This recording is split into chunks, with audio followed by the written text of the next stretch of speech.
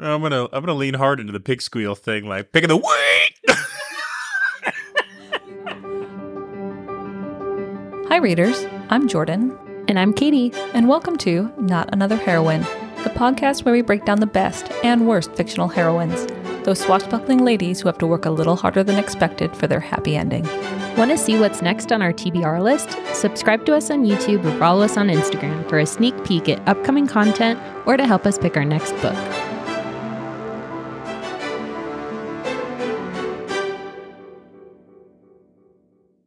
This is before we're recording the Twilight episodes. Maybe listen to those as like a pre-drink before you listen to these, and you'll understand at the level that I'm operating at right now. Okay, my pick of the week is Love Theoretically by Ali Hazelwood. This book just came out. Obviously had it on pre-order, and thank you East Coast, because it came out like 3 hours early. So I had a little like moment, and then I read it early. Super cute. This is a girl. She is a, what's the word? When you're not tenured, adjunct faculty professor at a various number of schools in like the Boston area, I think. And she teaches physics. She's super into crystallography, but she never has time because she's adjunct faculty. So she doesn't have time to do research. And so she applied to this job at MIT, which is like the beginning of the book. And she has this like arch nemesis, this guy, Jonathan. Oh, and enemies to lovers? How shocking in contemporary romance. See, so it's enemies to lovers, but like nemesis. Drink. That's fair. Time. I deserve that. So Rob introduced a new rule, which is drink when you struggle with a word, which is going to be the entire podcast for us. Yeah, nemesis. There we go. Nemesis to lovers? Potentially. I'm gonna slay at this game because I'll with confidence pronounce even a made-up word. I don't struggle with enunciative issues, so that performative issues. That's what that sounded like. Anyways, Love Theoretically. So their arch nemesis, he doesn't know she exists, but he wrote this like super fucked up article, and then it got accepted by like a literary magazine, and so it kind of like invalidated her whole field of study, and so she's super like, yeah. So that's the basis of this, and then she applies for a job, and then he's the guy that is like on the board of interviewees, the person that'll accept her interview or not, whether she gets the job. And she's applying against one other person, and so she's like kind of like hyped up of like, you can do this, like we want you, not this other chick. Kind of are like duking it out, but she's like, I aced this interview, like I did awesome. And then she doesn't get the job, but you know, she finds out that this guy, she's also like fake dates as a side hustle. It's like an app where people hire you to be their like girlfriend at like Thanksgiving and stuff, so that their parents like don't ask them about their PG-rated escort service. That's great. Yes. But that's the basis for the like romance of this. And wait, he doesn't know she exists and they're arch rivals in this field of study, but all of a sudden he needs a date for a family affair. No, his brother does. Oh. Yep. And he like, so that's a fun like side story of this, is that he feels really fucked up because him and his brother are close. He feels fucked up for lusting over his brother's girlfriend. And he doesn't know that she's a fellow professor? Yeah, because he thinks that she's a librarian, because she's like, oh, my name is Elsie and I like don't do anything important. I'm just a girlfriend. That's my whole personality. And then he's like, why the fuck are you applying for this like MIT physicist job? Like question mark, you're a librarian. And she's like, actually, I have a PhD. And that's like the beginning of their like, what the fuck? And then it turns into love. If that's not a kitty quote, that's the beginning of their what the fuck. Yeah. And obviously, because this is like women in STEM romance, there's not any other books that are similar to this except other Ali Hazelwood books. I recommend all of them. This is probably my favorite, though. The Love Hypothesis was like pretty good. Yeah. But this one is like number one, I think. I think that's unusual because you brought that up before we started recording, which is the fact that this is better than her first book. And usually the first book is like the crowning glory of an author's work because that's where they've put all of their effort. That's the idea they've been saving for years. So I'm intrigued. Yeah, this one is definitely number one. And then The Love Hypothesis is number two. I also reread that immediately after finishing this one. Okay, so no other book similar, but what's a similar writing style to this author? Do you know of any? I don't, because Ali Hazelwood, So I love the fact that she came from fanfic first, because fanfic I feel like is more approachable and readable than regular fiction. Like, it's not trying, it's just someone like writing out a story. So it's almost like you're listening to someone tell a story.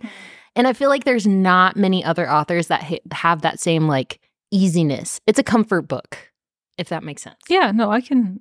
So I don't have a lot of exposure to contemporary romance. I say that, and then I look at all of the books behind you. Yeah, I'm like, hold on. I need to revisit that. So the gigantic blue book behind you, that's probably one of my favorite books of all time. Blue-Eyed Devil, and it's a man walking into the sunset, no shirt on, back muscles for days.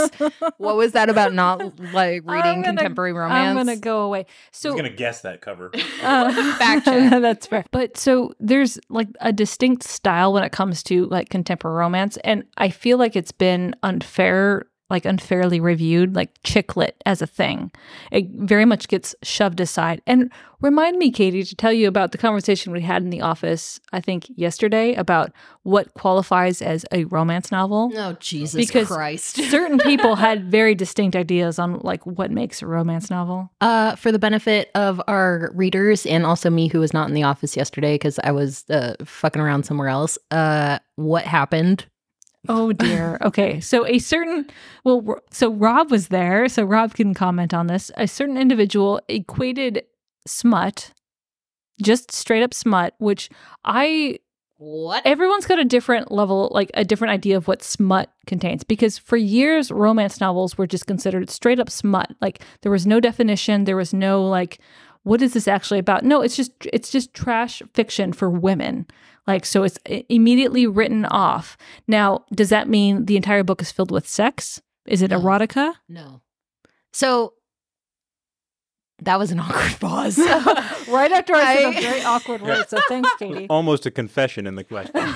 Okay. Does that mean it's just about sex? So what we had to articulate was the difference in that romance novels, the plot centers around the development of a relationship. Yes. Right. The external factors are just to like force the relationship into different circumstances, and that it always has a happy ending. Yeah. But I think this particular person, who shall not be named, thought that smut equaled sex / erotica, and that was all the book was. See, that is so fascinating because like romance books are kind of like rom-coms if you take out most of the comedy. Like it's focusing on two people, the circumstances of how they get together.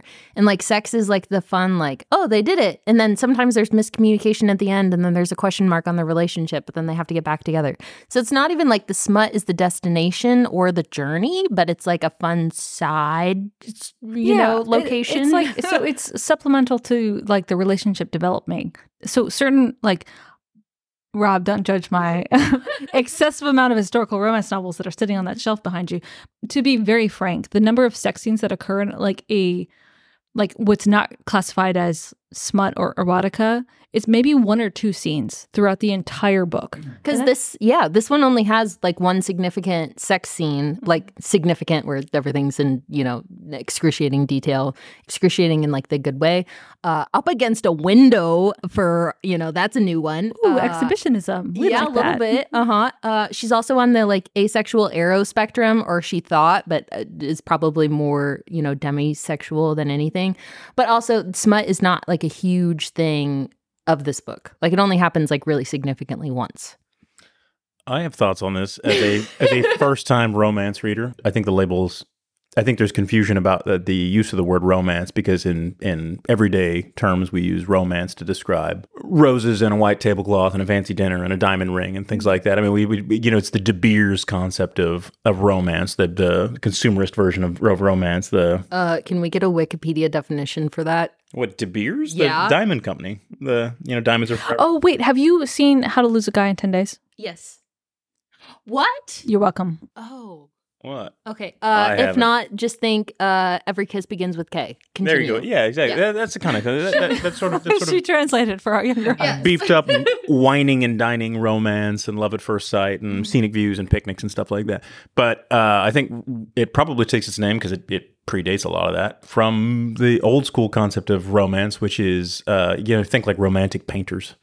It's about it's about a moment, living in the moment, or sense experience, things like that, versus classic, like, wow, just understanding. Like, oh, this is a person on a beach, and this was this painting was technically executed in the following ways.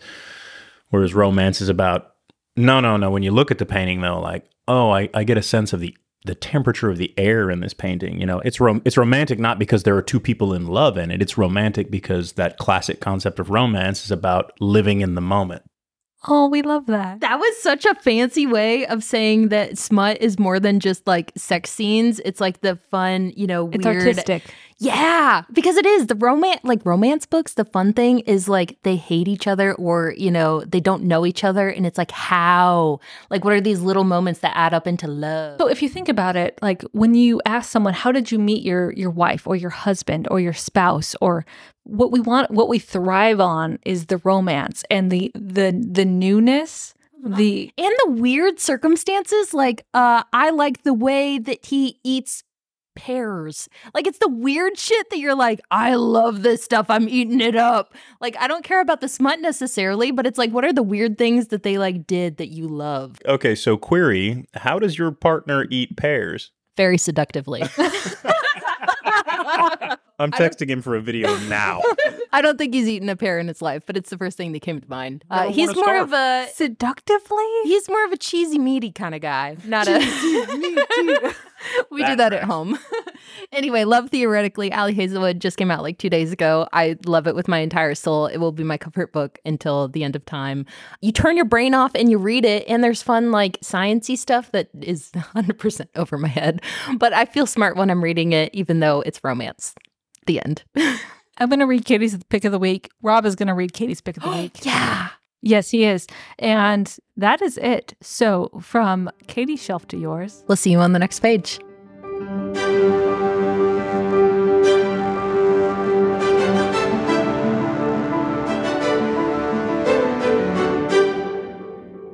Hi, readers. If you'd like to help us pick our next book, send us a message on Instagram. Or if you'd like to just listen, we post new episodes every Monday and Wednesday on Spotify, Apple, and Amazon. Thanks for listening. Bussin'.